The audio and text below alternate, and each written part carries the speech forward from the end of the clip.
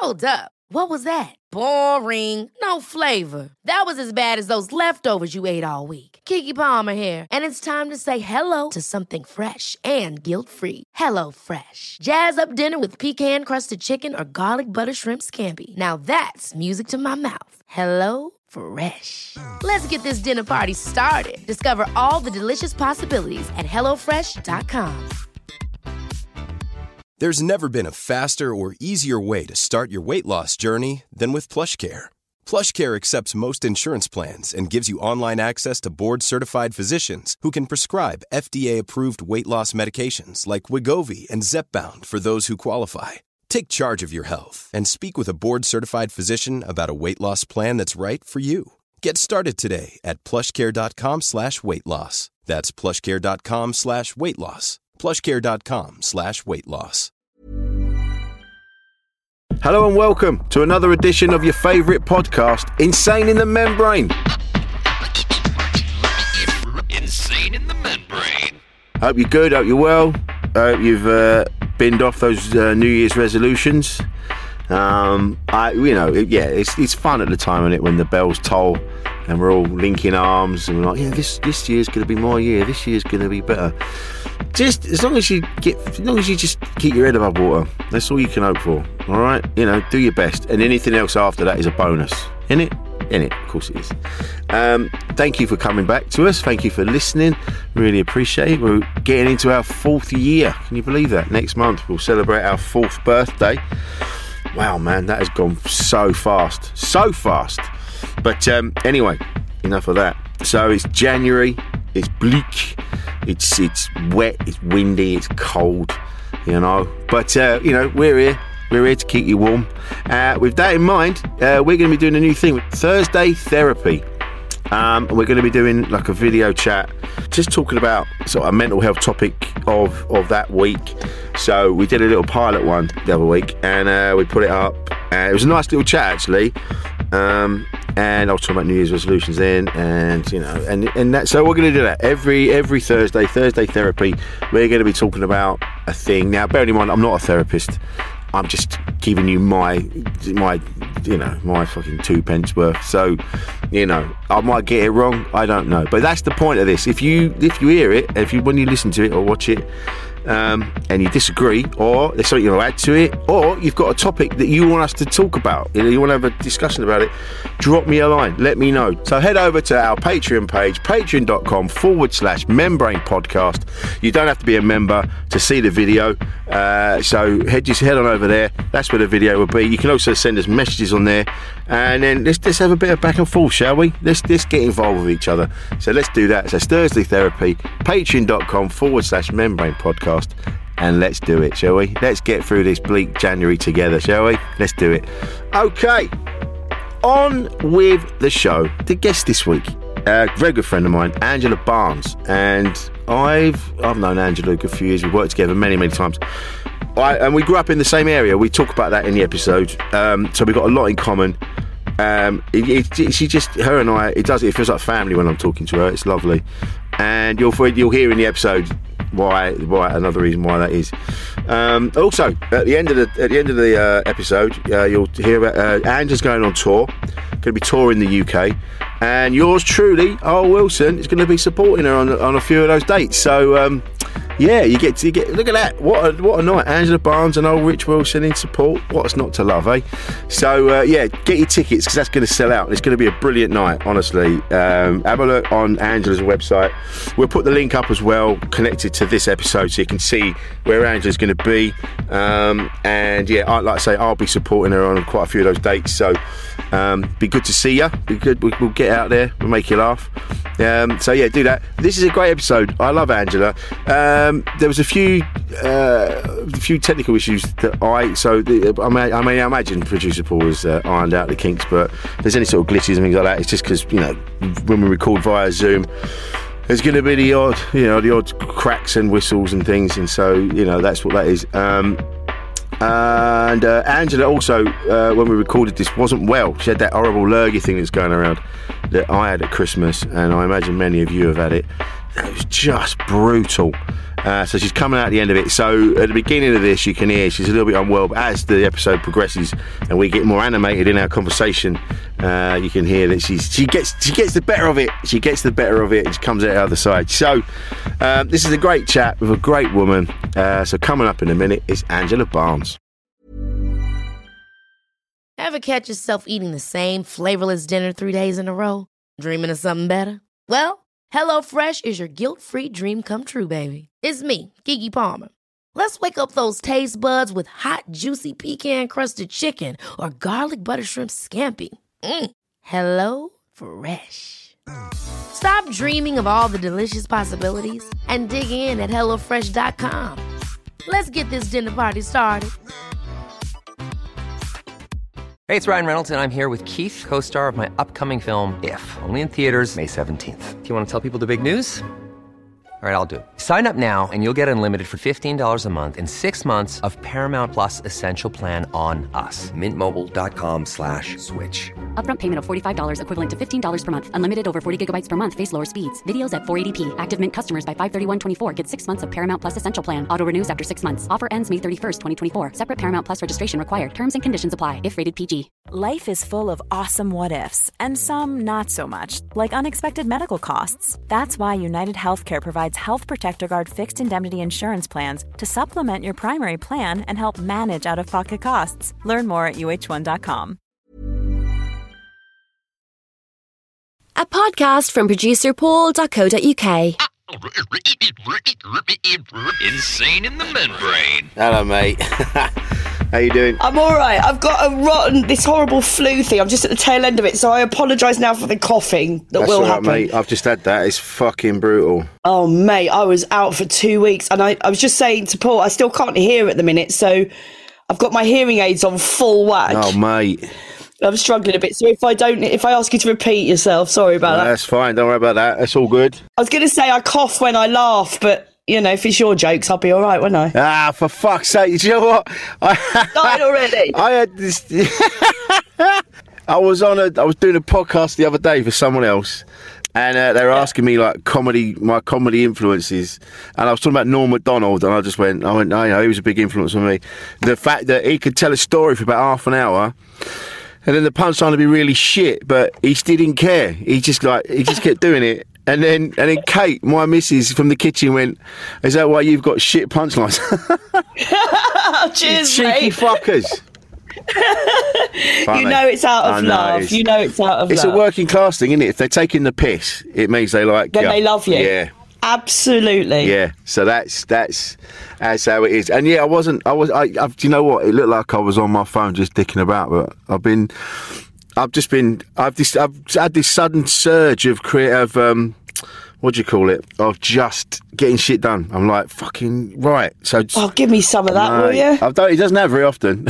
When it does, you have to make hay when the sun shines, right? Yeah, exactly. And people keep going. They keep going to me, "Oh, it's ADHD, mate." I'm going, if it is, I'm not going to go and get a diagnosis. I'm just not. All right. It is what it is. I don't need to label it. I'll be fine. See, I felt the other way because by labelling it for me made me go, oh, well, then I don't feel so shit about it because it's not my fault.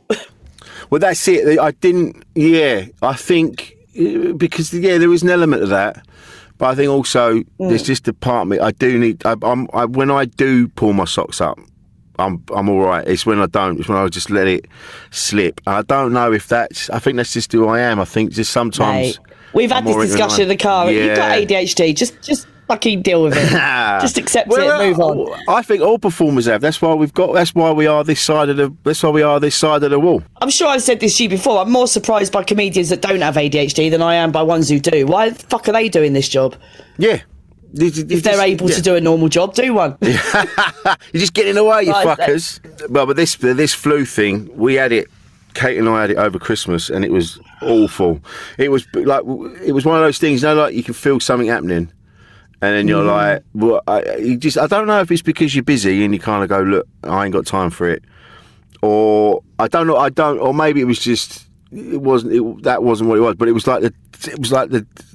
like Christmas Eve, and I'm like, I feel fucking dreadful. And then Kate was the same, and then we were just in bed for Christmas. It was horrible. Oh, mate. I got it. Well, I think I got it on Boxing Day. I went to a friend's house on Boxing Day, and lots of friends were there.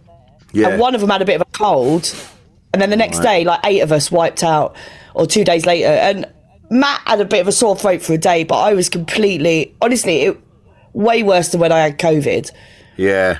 And I'm still, it's like over 2 weeks now, and I'm still got it, really. I think last week was the first week I felt that I was on the mend. It's that bad, and it is. Yeah, it's when I remember having COVID the first time, and just obviously not knowing what it was, because it was the weirdest feeling I've ever had. Yeah. Where you just had no energy, but you didn't feel like recognisably ill. You just knew something was up. Yeah. And you couldn't do anything. Yeah. You just had to just sort of lay there. It was weird.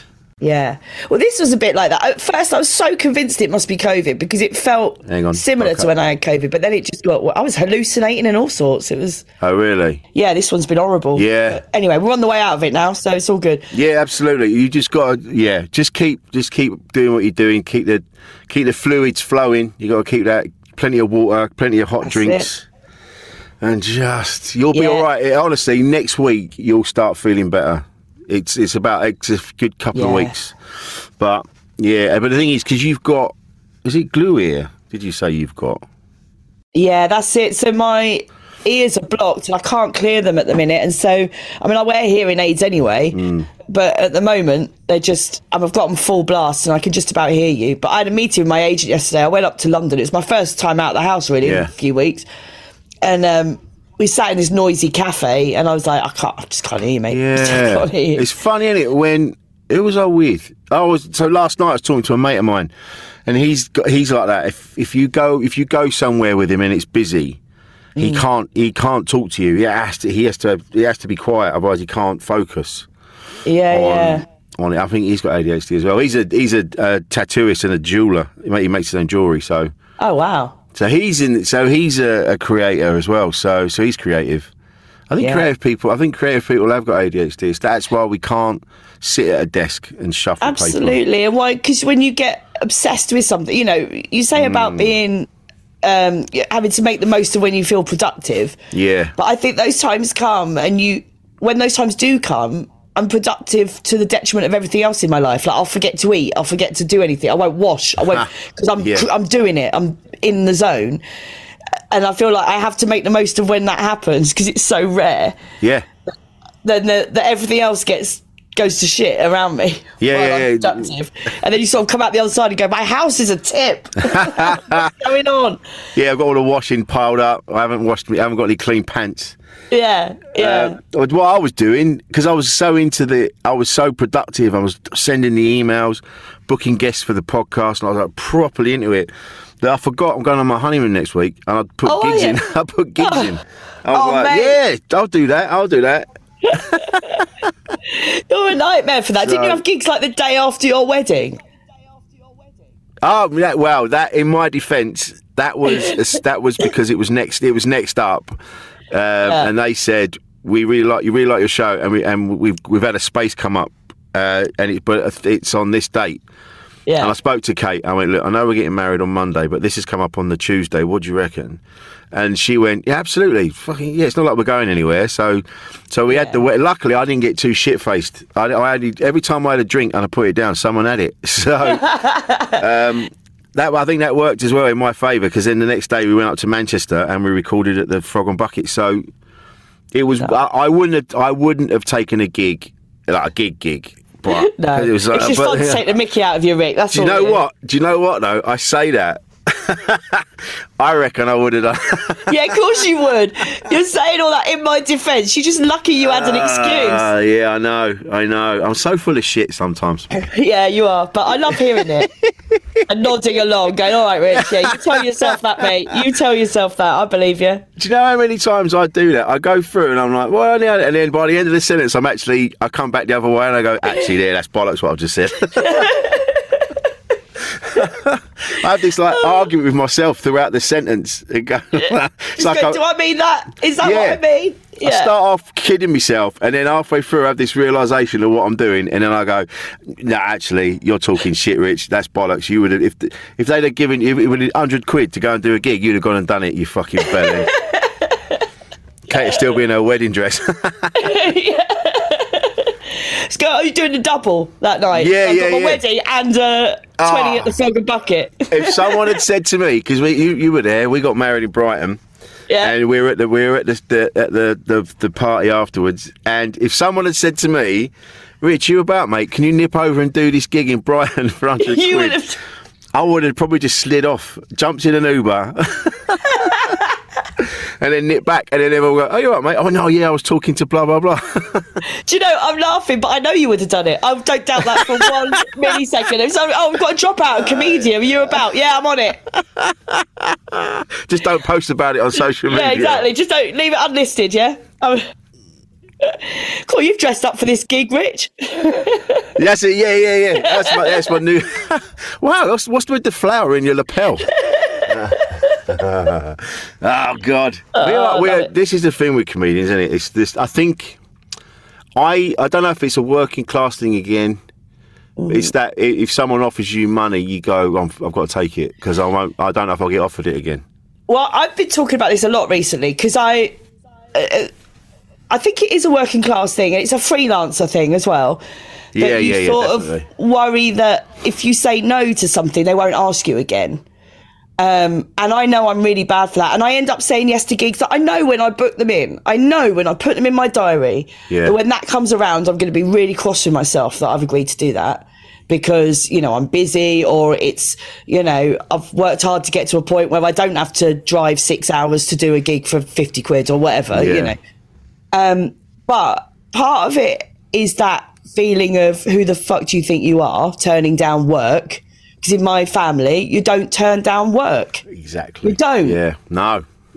And also, like, that feeling of, you think you're too good for this gig, do you? You think you're too Billy Big Bollocks to go drive 6 hours to Manchester for an open spot or whatever it is. Yeah. Who do you think you are? There's part of that in it, not sort of valuing your own time and thinking that you're not, it's difficult to put worth on yourself when you don't have a lot of self-confidence, Yeah, definitely. So to value your own time and stuff. So I think that's a big part of it. And yeah, it's just being a people pleaser. We're people pleasers. We're stand-up comics. That's exactly what we are. We go on stage and ask a room full of strangers to love us, and we're addicted to that. We're addicted to strangers loving us. So when someone asks us to do something, our default is to go, yeah, I can do that. Yeah. Does it make you happy? Rather than, will it make me happy, and is it something I need to do? Yeah. But I think the longer you do this, the more value you have in yourself. Do you know what I mean? You kind of, you get, like any job, the longer you do it, the better you get at it. And the more people in that industry like respect you because they recognise that you're good at it. Otherwise, you wouldn't still be doing it. You know what I mean? And so you do get to a point where you go, look, as much as I want to go to Manchester for 50 quid or whatever, I think I've done that now. And, it's kind of, it's not being big, like you say, it's not Billy big bollocks or being big-headed. It's like, I've done that. I've earned my place. Yeah. Well, absolutely. And the industry would not judge you for that. It's that voice in my head that judges myself for it, or tells me that the industry will judge me for it, even though they wouldn't. People would actually say, if I was being offered a gig, particularly with the way petrol prices are and stuff at the minute, you have to really justify driving a long way for a gig. It has to be financially worthwhile. It's your job. It's what you pay the mortgage with, and that shouldn't be something you feel bad about. But that voice in my head tells me people think you're up yourself. There's no evidence of that at all in the real world. Nobody's ever gone, oh, she thinks she's something, that she wouldn't, do this gig for minus money.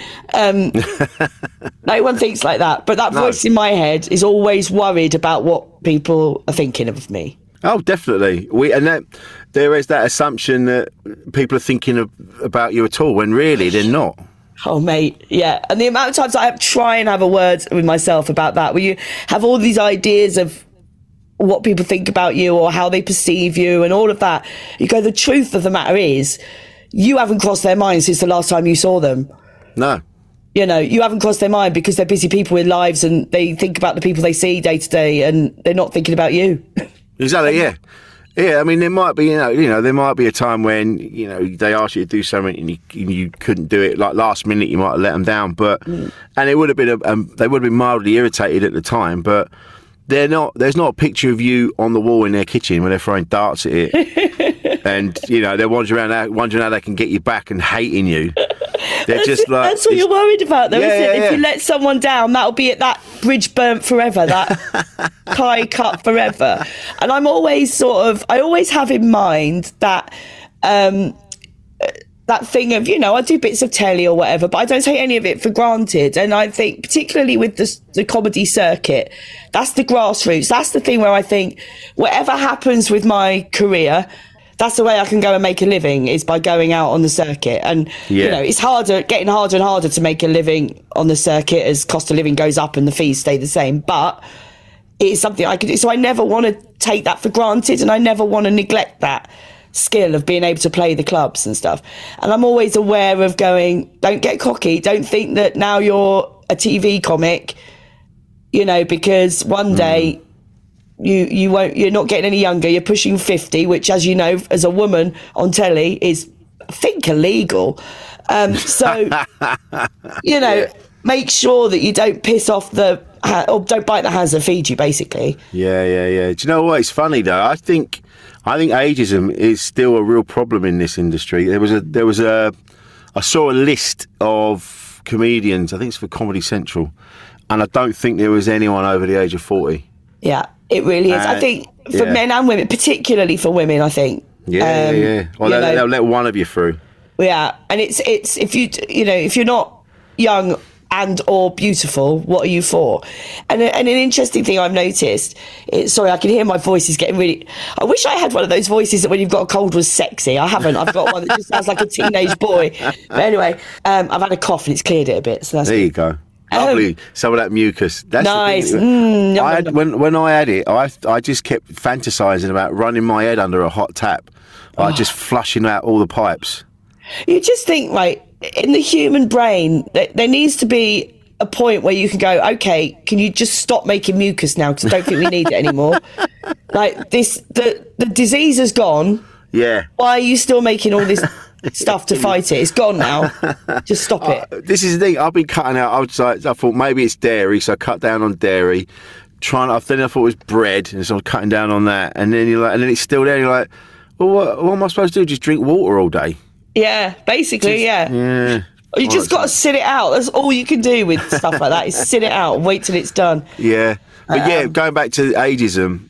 Yeah, so I think that there's a sort of particularly, it is a problem for men as well, but I think particularly for women, I've noticed that one thing that's great in the 10 years that I've been doing stand-up, and I think because of my age, people think I've been doing it a lot longer than that, but I haven't. But even in that relatively short time, there's a huge sea change in the amount of female comics on TV now, which is brilliant. Yeah. It is getting close to 50-50 on TV shows. It is, the representation's there. A young girl now watching comedy on telly isn't going to think, that's not for me, that's for the boys, which is brilliant.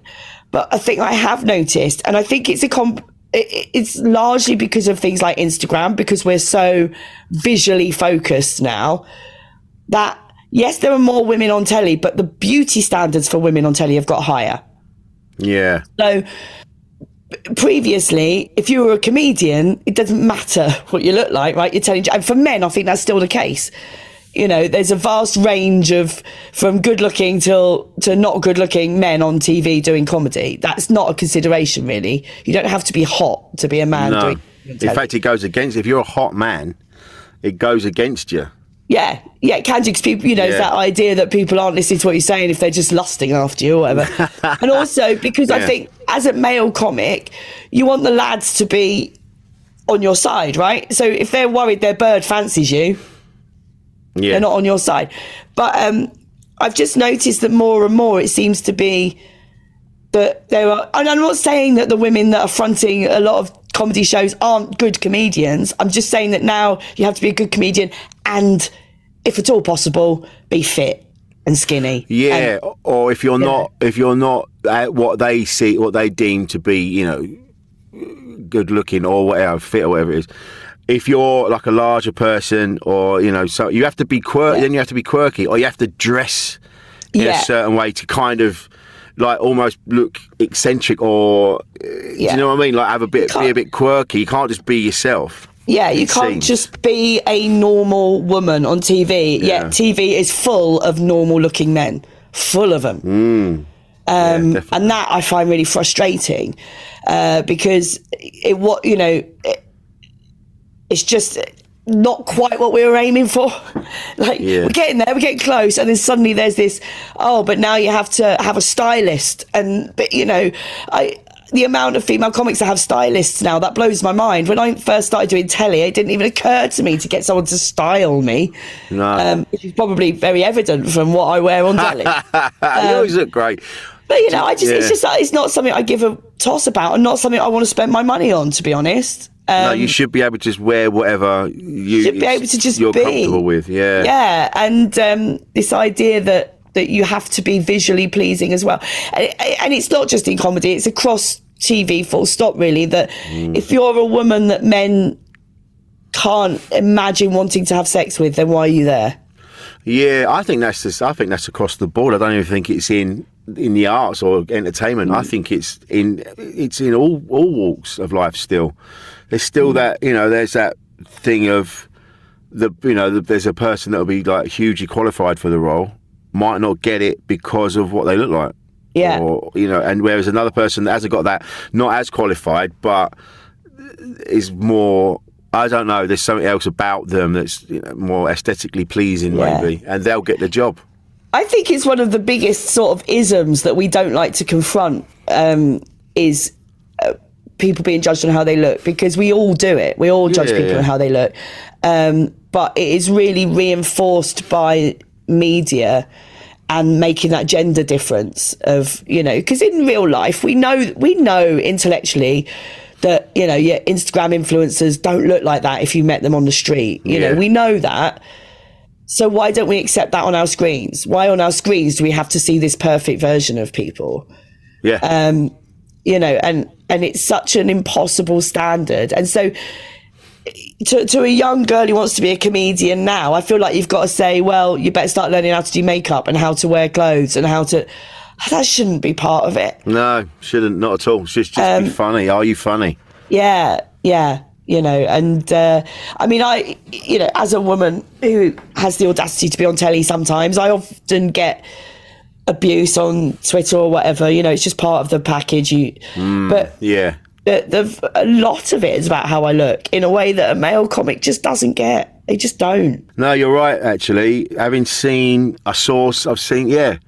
everybody women that are on telly, you do get so much shit. And I watching like the shit that people got from all television programs, Traitors and everything, Love of the Apollo, everything. It's always about how that person looks. Yeah, and it is women that get it. I rarely get people saying things to me about what I look like. Yeah, it's a funny one, isn't it? It's never. Yeah, I never get heckled with. And also, as a woman, it's about how you behave. Your behaviour is policed much more as a woman, because if you're not being what is deemed to be ladylike, then how dare you? The most abuse I've ever got for anything I've done on TV was from doing Richard Osman's House of Games, which is a tea time quiz show, for goodness sake, right? Yeah. And one of my favourite things I've ever done, but I had the audacity to be good at it. Right. And people didn't like it. That they felt I should have been more. And I wasn't, I've watched it back. I wasn't like being, haha, look at me, I'm brilliant at this. That's not in my nature to be like that. It just was in my skill set. I was just good at it. And it just so happened, particularly the first time I did it, the people I were on with weren't so good at it. And so I kept winning. And there was this idea that I should have set back and let them win. How dare I, as a working class woman or whatever, that I should have held back and not answered the questions. I'm like, do you know what? I fought my whole life with people underestimating my intelligence because of where I'm from and how I sound. Yeah. So I'm not going to go on telly and pretend I don't know the answers to questions just so I don't hurt someone else's ego. I'm not going to do that. No. You know, and there's this idea that there's a way that you should behave, that you should be demure, you should speak when speak when spoken to, you know, don't have too many opinions. So as a woman on telly, your whole behaviour, your whole demeanour is policed in a way that it just isn't. You're allowed to be angry if you're a man. If you're angry as a woman on TV, you're hysterical and mad woman. Yeah. You know, you're allowed that your opinions aren't as valid because you're obviously not as educated. You're obviously not as, you know, there's that calm down, dear, you don't know what you're talking about attitude. Yeah. Which is just bullshit. But you're policed in such a different way in the public eye as a woman. And a lot of it's about how you look, but a lot of it is behaviour policing as well. Yeah. Whereas, like you say, a man can get away with a lot more being, And you know what, it's funny, talking about, even down to, like, we're talking about how you look. When you look at fashion, like clothes shops and things like that, and they'll call it plus size. When it's a woman, it's plus size. Oh, look at her. This is for plus size people. But when it's men, it's like, and these jeans come in triple XL. Like it's like mighty and strong. It's like, look at you, big man. Big hero man. Oh, look at you. Your jeans are bigger than your car. Fucking. Whereas women, it's like, well, this is, look at you. It's the taking up of space. People don't like it when women take up too much space. Be that in physically, be that in a conversation, be that in a game. If you know, how dare you talk when there's men around who should be talking? How dare you take that space? How dare you fill that gap? You know, you have to be small, and you have to, you know, keep yourself in check a bit as a woman. You're not allowed to misbehave. You're not allowed to step out of order or play or take up space. Yeah. And then there's that thing of employers would rather take on a man than a woman for a role because they go, and there's that excuse of, well, you know, she'll probably go off and want to have babies. Oh, mate. Do you know, I won't name them because I didn't get this firsthand. I got this through a colleague. But there is a comedy club. Recently, the promoter, I'll tell you who it was off air, Rich. But, all right. Where the promoter literally said to a woman, and thought it was perfectly fine to say this, that the reason they don't book many women is because they get women in as regular comics, and then what if they go and have babies and then they can't gig for a year? What are you talking about? And also, so this colleague of mine responded by sending him loads of photos of female comedians doing their job while heavily pregnant. Yeah. There's loads of, like, you know, Catherine Ryan's been on telly doing stand-up heavily pregnant. Several people have done the Apollo while heavily pregnant. You know, it's bullshit. Yeah. But also, even if it wasn't bullshit, what are you talking about? We don't work for you full time. You're not... What? That's not a reason to not book a woman comedian, because some point down the line she might have a baby and you can't book her for a year. So book someone else for that year. You're probably not going to... The thing is, you do a club, you don't do them all the time anyway, like you said. You do it every few months or every year, so it makes no fucking difference. It was such a mad thing. He was obviously so desperately trying to come up with excuses as to why his booking policy was so shit. Yeah. I mean, and that was the best he could come up with. I mean, don't get me... I understand that, because I have this conversation with a few bookers, because they're always... When they turn around and they go, right, do you know of any newer acts that are coming through that are any good? And you always give the list. And that's how you make a difference by... Like the other day, I got asked for, do you know of any like decent female comedians that can MC? I sent him this big list, and that's how you make the changes. Is, you know what I mean? Like, don't be in a green room with a promoter and go, oh, by the way, I see there's no women on this bill. I'm not going on. That's not how you do it. You're gonna you're just gonna get people's backs up. Yeah. But there is a way to point it out. I think there's nice ways to point it out, because I do think sometimes promoters, because it's so ingrained, I think sometimes they don't notice that their bills don't have any women in it. They just don't notice. And so if you do start getting arsey going, well, there's no women on this bill, whatever. But I also do think it can't always be us pointing it out, because then it looks like sour grapes and it looks like bitterness. If we're always... The men on those, who are on those bills, it has to come from them as well. Otherwise, nothing... It has to be... If you're sat, as a male comic and you're constantly in green rooms with no women in... just point it out. You don't have to do it aggressively. You don't have to do it meanly. You don't have to start putting down ultimatums. But just say, what happened this week? Could you not find... Well, that you got that. The thing is, though, that is going to wind some people up. It's a very tricky thing to do. That might not be a good way to put it, but do you know what I mean? It can't just come. We shouldn't have to be the ones constantly pointing it out. But that's what I mean. So when because promoters ask you all the time who's decent, or just out, or what I've done a few times is just I've gone, I love your club. I think you should have a look at these people. These are really cool. Yeah, put their names forward. Do that. Yeah. Yeah, after the gig, just go, by the way, I've seen these people, they're really good, you might want to get them in for your club. And hopefully that's enough for them to go, oh, these people are all women. That's an interesting that you sent me that. Because I do think that I know there's that fear of going, oh, well, if I rock the boat and if I piss them off, then they won't book me. Go, well, you've got that privilege of being booked by them anyway. Do you know what I mean? Like... Yeah, it's a tricky one. Either stand up or be an ally or don't. It's a tricky one to manoeuvre. No one's asking you to lose work, but also we're losing work because they won't book us. Yeah, I know. But I think that's the way. I think rather than stood in the green room going, oh, mate, I know. Because the other thing is, because booking gigs myself, that you'll book people and last minute they'll pull out because they've got... Thing is, there are fewer women doing comedy, and so there are fewer women that are on a level that are, for these other clubs or TV or whatever. Yeah. So when someone's on that level and something comes along, of course they've got to take the opportunity. So they're going to take that gig out, and it's not. Yeah. They have and to. I do get that argument, and I know that does happen a lot, and I do understand that argument of availability. However, if a club is routinely booking all male lineups, then that's not their excuse. They're just not looking in the right places. The amount of times I've seen that excuse and I've been like, well, I was sat at home that night. I would have done it if they'd phoned me. They didn't phone me. Yeah.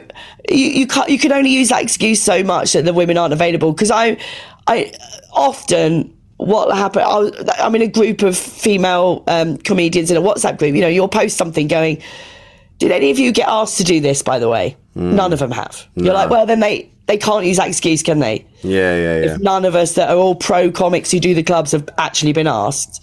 Yeah. And I think it's a difference between it being a one-off, and I know that happens sometimes. You can't help it. I know I've booked gigs. I know what it's like. People pull out last minute, and you just got to get whoever's available.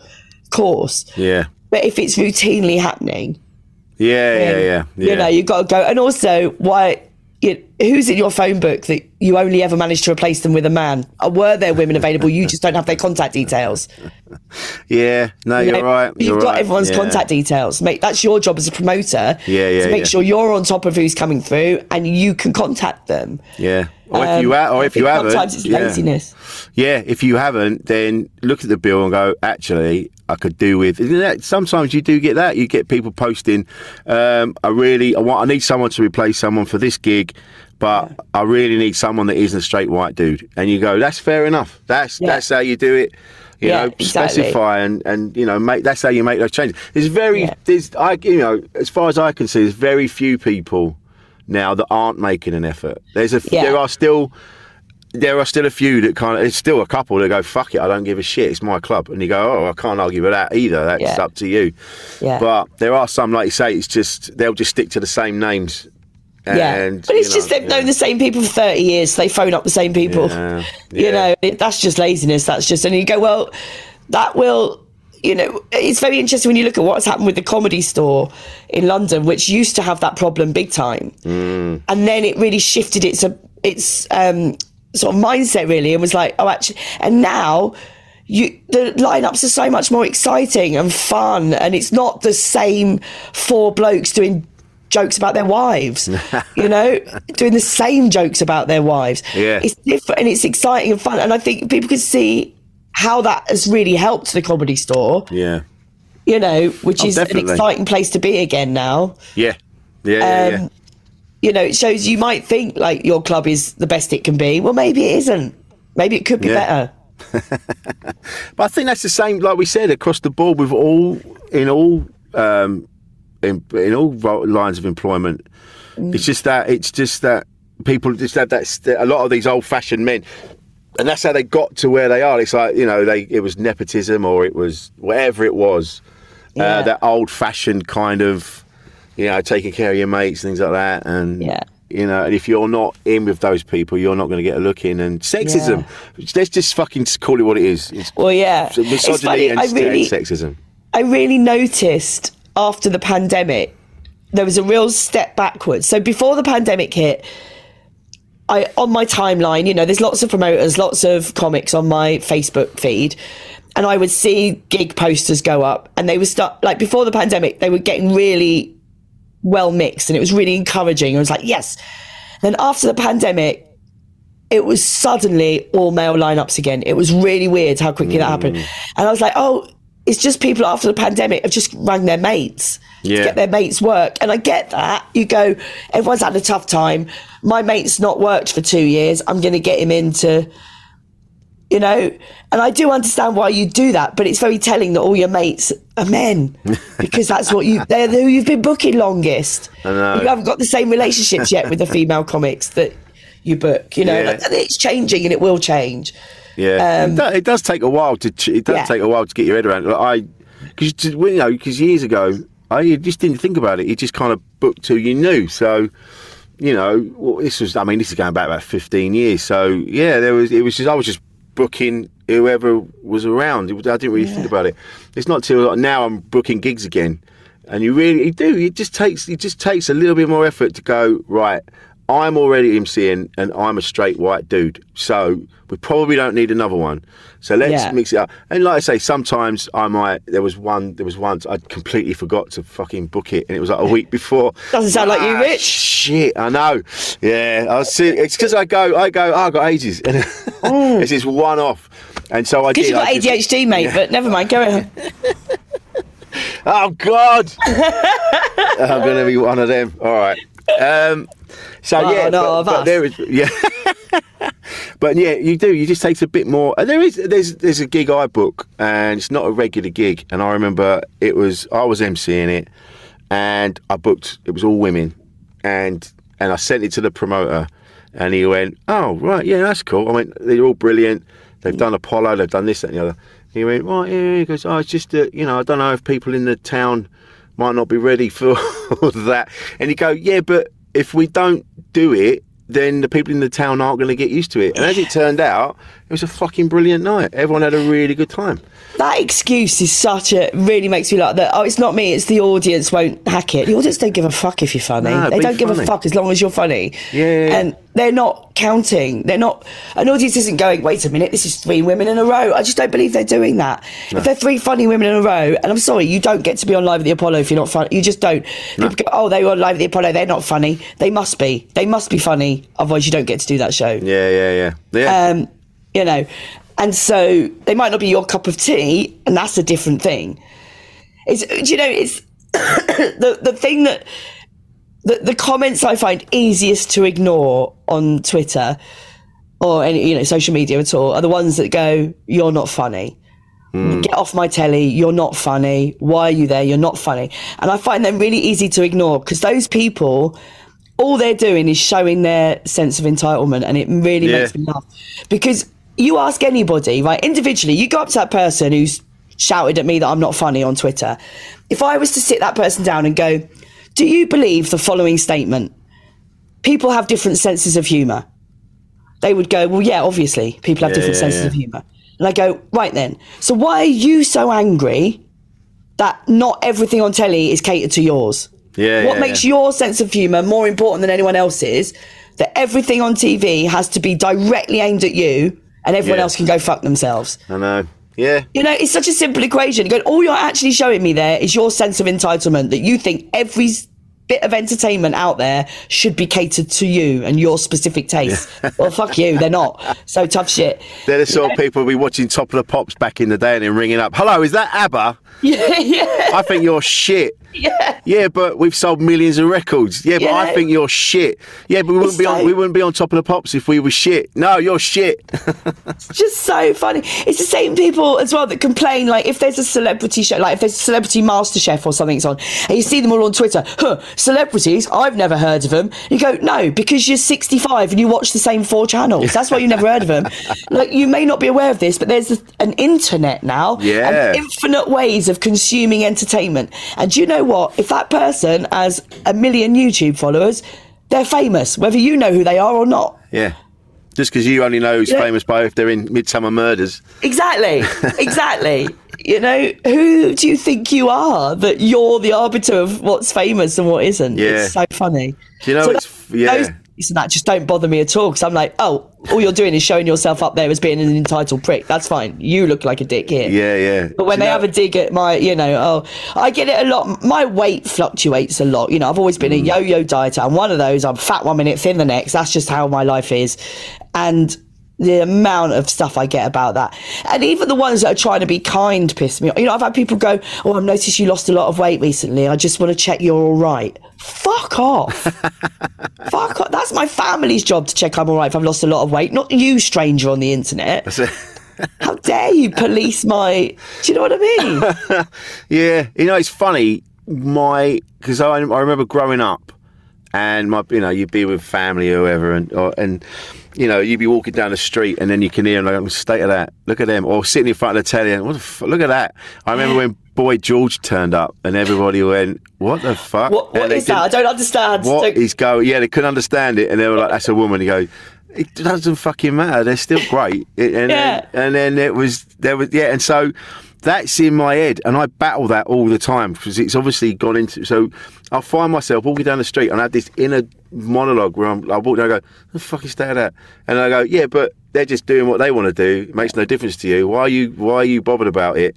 And then I have to go, yeah, that's because of when your mum and dad used to walk down the street and they used to say things like that. And that goes on in my head all the time. But also, I think, like, we're all human beings, and human beings make judgments instantly. It goes back to what we were saying, whether they're fair or not, right? We make judgments.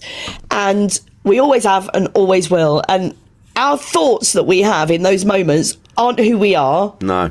Like, I've really learned that recently, is your thoughts aren't you, they're a voice in your head. And sometimes you have thoughts that can make you go, where the fuck did that come from? I must be an animal. They just think they're just passing through your brain, right? You can choose to ignore them. You can look at them and go, well, that was interesting that you thought that. But the difference is, you might see someone walk down the street and think to yourself, Christ, look at the state of that. You don't put it on Twitter. No, that's true. And at that person in it. That's the difference. People are always going to have opinions about me. That people are always going to see me on the street and think I look fat, ugly, whatever. That's up to them, and their opinions, their thoughts are none of my business. What upsets me is when they tweet them to me. Yeah, they make them my business. They have to tell you. They have to tell you because that only shows insecurity in their own life, because nobody who's happy does that. Nobody who's got a happy, carefree existence feels the need to tear anyone down on Twitter. They don't. No, but that's their thing, isn't it? That's what gives them, well, not pleasure, but it makes them feel better. It's like, I've now upset this person because some people just want to do that. They want to hurt someone in order to make themselves feel better. Yeah. Because they're hurting, and they see you on TV, and the assumption is, and it's an assumption that before I started doing telly, I probably would have made somewhere in my head, that if you're on telly, you must be A, rich, and B, happy. You must be, because you're on telly, right? Isn't that the dream? And particularly now, you know, the days of just a few appearances on telly making you rich are long gone. You know, I don't live in a mansion. I live in an housing association flat. You know, that's the reality of it. But they've made these assumptions about you. Yeah. And I can't change those assumptions. But because their life isn't as good as they perceive yours to be, regardless of what your life is actually has going on in it, they feel they have to bring you down somehow because I'm feeling bad about something. I need you, happy person. How dare you be happy when I'm feeling this bad? There's a way I can make you feel bad. Yeah. And that's what it is, you know. And that's the thing I really did struggle with, and and I still do occasionally, because, you know, none of us are perfect. Some days I look at what's written about me on Twitter and I can just ignore it. And other days it gets to you because you're human, you know. But what I find really weird about being in the public eye, or however you want to put it, is this idea that people have very fixed opinions about who you are, what you think, what you're like as a person. Yeah. They believe that they know that. And they don't, you know? And I find that so weird that complete strangers, people I've never met, have opinions about who I am as a person. And that, I find, that can get to me sometimes when, you know, people will go, oh, she's really cold, or she's really selfish, or she's really this, that, and the other. And I'm like, I don't think I'm those things.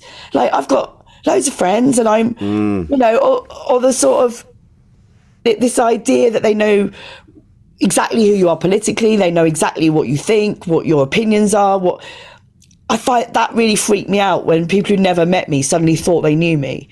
Yeah. And now I just have to remind myself they don't know me. They don't know me. They think they do, but they don't. And so their opinions don't matter. They're their business. Yeah. The thing is as well, I'm different people at different times, like depending on where I've had enough sleep, depending on if I'm worried about something, depending on my blood sugar levels, if they're up or down or whatever. And, you know, and so sometimes I can seem a bit of a prick. Sometimes I could seem like the best person you've ever met. It just depends where I'm at. But I think fundamentally, you know, all of us, we're pretty decent. It's just sometimes, and I'm more aware of it now. Like, if I've been a bit of a prick, I will message or ring up and go, listen, when I saw you earlier, I was a bit off. I'm really sorry about that. I'm just worried about this thing. And most people kind of go, yeah, it's all right, mate. Don't worry about it. You know, we're all pricks when we're worried about something. At times, we can all be dickheads, mate. But there's that thing. If you meet someone in the street when you're having a bad day, you know, and somebody wants to talk to you, they don't know what is going on in your day, and then their interaction with you, if it's not what they want it to be, they then go and tell everybody, I met that Angela Barnes, what a bitch. You know, and to everyone, and it could have been that I was running to get a train, or, you know, I just got some bad news or whatever. Yeah, I wasn't in a place where I could have a selfie with you. Yeah, and suddenly, and I totally empathise with that, because we all do that. When I was little, I used to go, I grew up in Maidstone, and my house was right near where they filmed Motormouth and Number 73 on those Saturday mornings. So I used to go down there with my autograph book on a Saturday morning, you know, and get autographs of people. And sometimes people come out and they'd be happy to, and other times they'd be really rude or ignore us, and you'd be like, oh, they're an arsehole. And actually now I think, maybe they've been up all night, you know. These were pop stars who were probably doing and then they've got to do some kids' TV show at 8 o'clock on a Saturday morning. Of course they're in a bad mood, you know, or they've just met up with their boy, or whatever. You know, now I can look back, but at the time I would have been like, yeah, that person's a prick. They wouldn't give fuck that prick. They would fuck that prick. And then if you had Twitter back then, imagine. Oh, God. Yeah. I probably would have been a troll. No, I would have been a troll. I don't think I would have been a troll. Worry too much about pleasing people to be a troll, I think. Yeah, I'm the same. Yeah. But that's it. We've talked about this before, about you growing up in Maidstone, because I grew up not far from you. Yeah. So you and I, we spoke about the fact that, you know, our dads hung out together. That's so funny. We worked that out. We were in New Zealand, weren't we? And so we grew up in the same manor. That's it, same ends, bruv. And but it's funny because you're very vocal about, you know, losing your dad at a young age, and it's every time you talk about him, it's always with a fondness and it's how it's almost like that's how you sort of keep him alive and with you. It's just the way you talk about him is so lovely, and and you talk about the fact that, you know, he had a sex shop, and he had but it's not seedy. It's almost like stupid. You go, what? And it's ridiculous. It's a really nice way that you talk about him. Yeah, thank you. That's lovely. The thing is, my dad died, so he was 60 when he died, which is, God, that's scarily young. You know, it's only 14 years older than I am now. That's, you know, that's terrifying when you think about it. And he died very suddenly. And the truth is, I don't think I would have found this job and this career if he hadn't died when he did, because it was that sort of made me go, right, life's short. What is it I actually want to do? Yeah. And that's a weird thing to reconcile in your head, because I also feel like, and this might sound melodramatic, but we've talked about this before, Rich, you know, I was in a bad place when I was younger. I was mentally very unwell, and I think if I hadn't found stand-up comedy, this career where my unusualness, which I now know is ADHD, is accommodated, I don't think I'd still be here, because I found having a normal job very frustrating, very restrictive, and I was depressed for many years and medicated and, very unwell. And so there's this weird sort of dichotomy in my brain, because obviously if you said to me now, you could have your dad back tomorrow, but you have to give up comedy, I'd give up comedy and have my dad back tomorrow. Yeah. But I also know how unhappy I would be if I hadn't found comedy. Yeah. And so there's this really weird, I feel guilty for relishing my career that I've only got because my dad died. Does that make sense? It does, yeah. Oh, you're relishing this thing, and the reality of it is that if your dad hadn't died, you wouldn't be doing it. Are you happy your dad died? Now you've got, Which is bollocks. Which is utter bollocks. Yeah. Obviously bollocks, And I did, Griefcast, Carrie Ann Lloyd's podcast. And it was really interesting sort of working, because it hadn't really occurred to me until I did that podcast. I was talking about that and going, oh yeah, there is this sort of conflict of going, I really love what I do for a living. I really love my job. I really love that I found it and it saved my life. However, my dad had to die for it to happen. Isn't that mad? Yeah. Yeah. And I think that's why he features so much in what I do. My first Edinburgh show was about my dad. I know it's a bit I did a dead dad show. Because that was such a thing that was forefront in my life, and the reason I was doing comedy. And the only thing really about my career that makes me really sad is that my dad never got to, not only did he never get to see me do it, he never got to know I was doing it. Because he loved comedy. My love of comedy came from my dad, and he would be loving it. He would be so excited with what I'm doing for a living. And I feel sad that he died worried about me rather than died going, oh, she's going to be fine. Yeah. That's my biggest sadness, is that I know that when he died, he was worried for me rather than being like, I can go, she's fine. Yeah. But I think, but like you say, you can take some solace in the fact that that he would be overjoyed. Yes, he was worried at the time, but if he's, I don't know about life after death and all that sort of thing, but if he's around anywhere and he's fully aware of what you're up to, he'd be fucking proud, mate, and he'd be well chuffed. And I think that's what and that's what you can take from it. He was taken far too soon, but he lived a life. He did. Oh, he certainly did. And my dad was very much. He always said he was going to drop dead at 60. It was weird. He always used to say it when he was younger, and I'd be like, "Don't be stupid. Only the good die young." All of that. And he'd be like, "No," because his dad had the same thing. His dad dropped dead at 60 as well. And my dad was a type 1 diabetic, and he was diagnosed when he was very young. But of course, he was diagnosed in the 50s, early 50s, when things just aren't quite like they are now for type 1 diabetics. And so the damage was done early on, really, in terms of heart problems.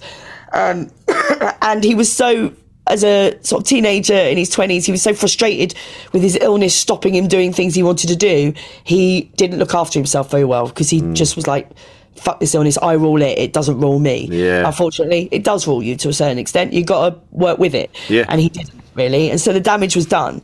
So he always lived his life thinking he was going to die young. So I don't think he died with regrets of things he didn't do. He certainly had fun.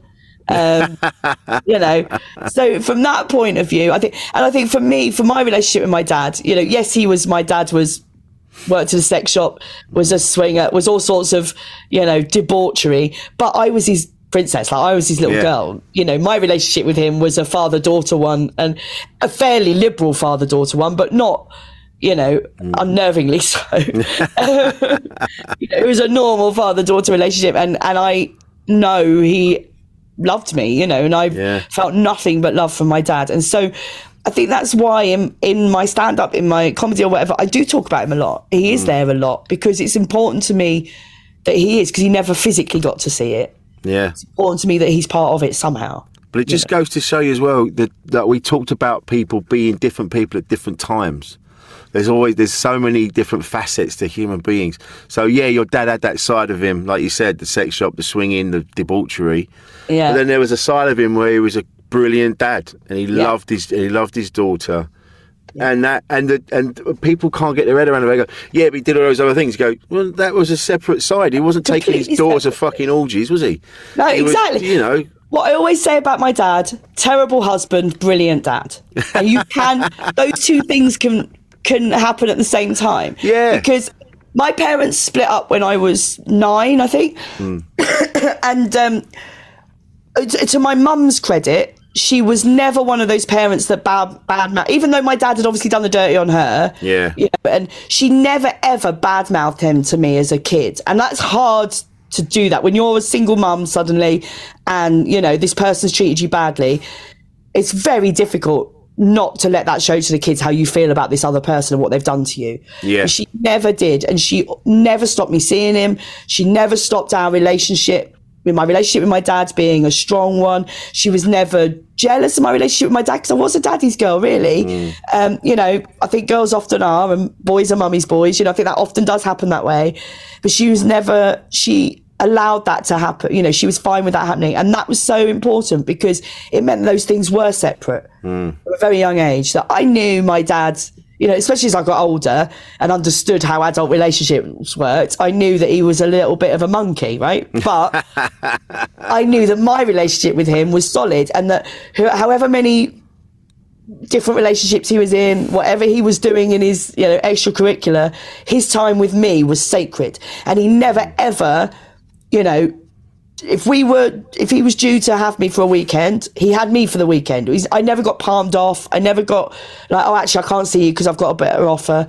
My time with him was sacred. And that was, so you can be a shit husband, but it doesn't necessarily mean you're a shit dad. No, that's it. And I think that's what everybody needs to understand.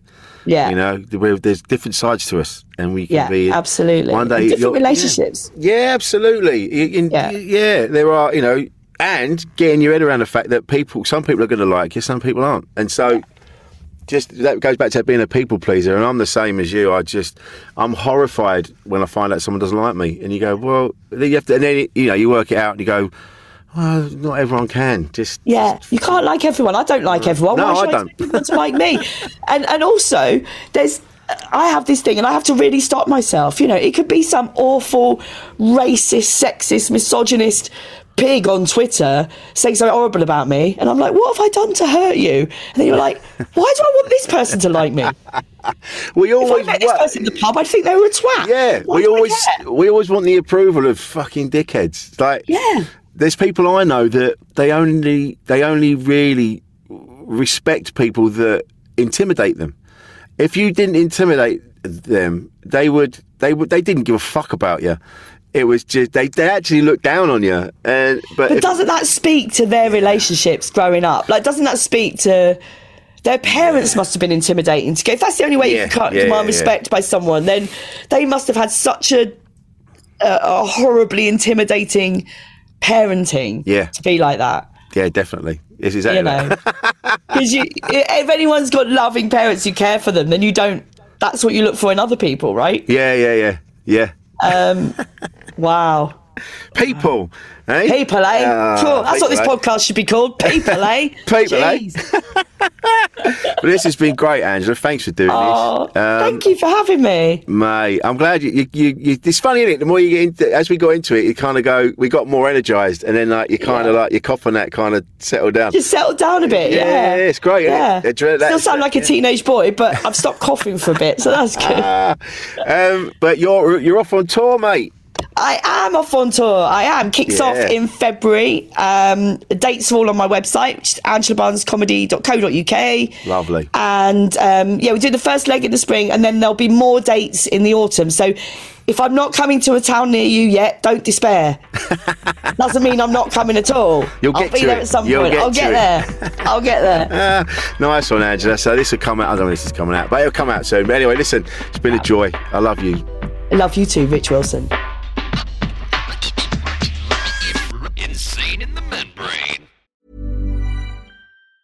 Mom deserves the best, and there's no better place to shop for Mother's Day than Whole Foods Market. They're your destination for unbeatable savings, from premium gifts to show-stopping flowers and irresistible desserts. Start by saving 33% with Prime on all body care and candles. Then get a 15-stem bunch of tulips for just $9.99 each with Prime. Round out Mom's menu with festive rosé, irresistible berry chantilly cake, and more special treats. Come celebrate Mother's Day at Whole Foods Market.